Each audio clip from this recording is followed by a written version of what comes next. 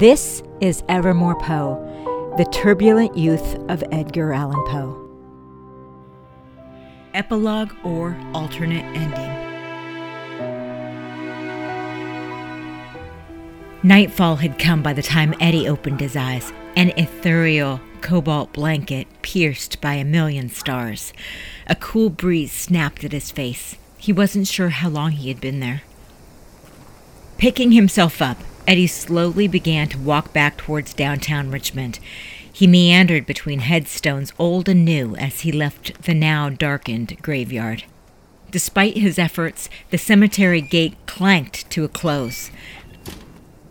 Voices carried in the wind from the city below. Eddie took his time to walk home.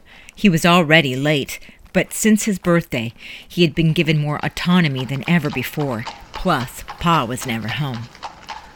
He intentionally walked through the most dubious part of Shockoe Bottom, daring fate to make things worse than they already were. He just didn't care. He came upon the body house Ebenezer had once showed him and decided to see it once again, this time with sober eyes. Leaning against a brick wall across the street, he watched as the female form pulled back the curtain in a second-story window. Even from this distance, Eddie could make out her features in the crimson light. She was young, about his age. A flaxen wig and heavy rouge were dramatic against her barren-shouldered corset. In another part of town, she might be taken for a debutante dressing up. Still further down the lane, perhaps an actress just after the curtain call. But this wasn't uptown. It wasn't downtown. It was the bottom. Eddie recognized in the girl everything the snobs on the hill would disapprove of, everything polite society abhorred. To Eddie, she was exquisite, so beautiful it seemed she could almost play the part of his dearly departed. As the girl surveyed the street, looking for her next partner, Eddie pondered his fate, Jane's, and now the girl in the window. How had he gotten to this point, and how had she? Life was certainly strange, he thought. Then Eddie and the girl caught eyes. He looked away shyly, plunging his hands deep into his pockets out of sheer embarrassment. When he finally found the nerve to look back up, she was still staring at him, brazenly so, a coquettish smile upon her face. Instinctively, Eddie gripped a foreign object lying at the bottom of his pocket. He pulled it out to inspect whatever it might possibly be. A devilish grin crept across his face as he stared down at the lucky gold coin John Allen had given to him.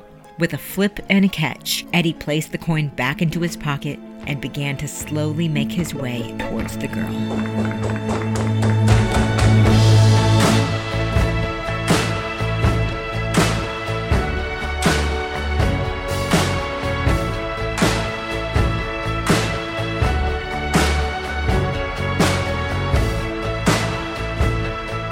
Thank you so much for listening to Evermore Poe, the turbulent youth of Edgar Allan Poe. My name is Chris Kosach, and I wrote, created, and produced, and digitally edited this audiobook, which has been free from the beginning. Almost everything that happened in this story comes from fact. We still have a tease for what's coming up in Season 2 that, again, truly happened in Edgar Allan Poe's untold teen years. Trust me. It's fascinating. Thank you so much for listening. If you would kindly consider rating and reviewing this podcast, and a subscription would be nice too. We would be grateful evermore. See what we did right there? Until next time, I'm Chris Kosach. Thank you so much for listening.